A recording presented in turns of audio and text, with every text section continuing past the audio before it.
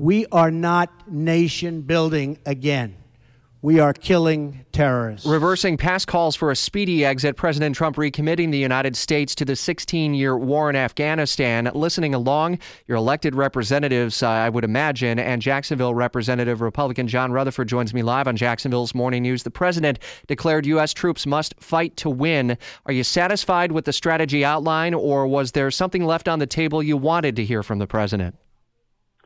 Listen, Rich, I think the president did an amazing job last night laying out for the American public his new strategy in the region, not just Afghanistan, but in the region, and made it very clear that the new strategy is not going to involve any of these arbitrary timelines that we've been pressured by in the past, and in fact, in that regard, we would even tell the enemy what those timelines were.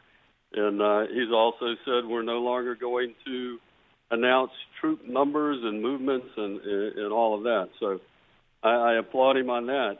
He mentioned also that there was going to be an integration of all instruments of U.S. power, including diplomatic, economic, and military. So I think he sees this has to be an all-out effort. And then finally, I think the major change that we saw is how we're going to deal with Pakistan. And Rich, I think the president showed an amazing amount of leadership when he talked about, all during the campaign, he talked about how he wanted to pull the troops out. And then he realized when he's sitting I forget how he said it exactly, but sitting in the chair behind the Oval Office desk, when you're presented with new evidence, you have to be, as a good leader, you have to be flexible and adaptable. In fact, when I was sheriff, that was one of the things that we tested for in our leadership promotional process, was adaptability and flexibility.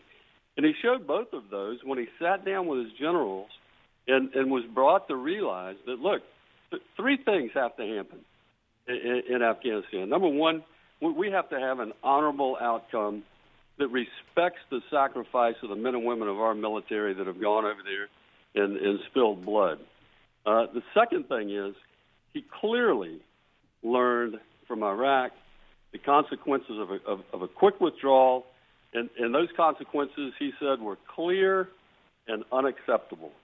And then third and finally, he realizes the complexity of the situation and what a significant threat we face when you have two countries like India in the region and Pakistan who are both nuclear.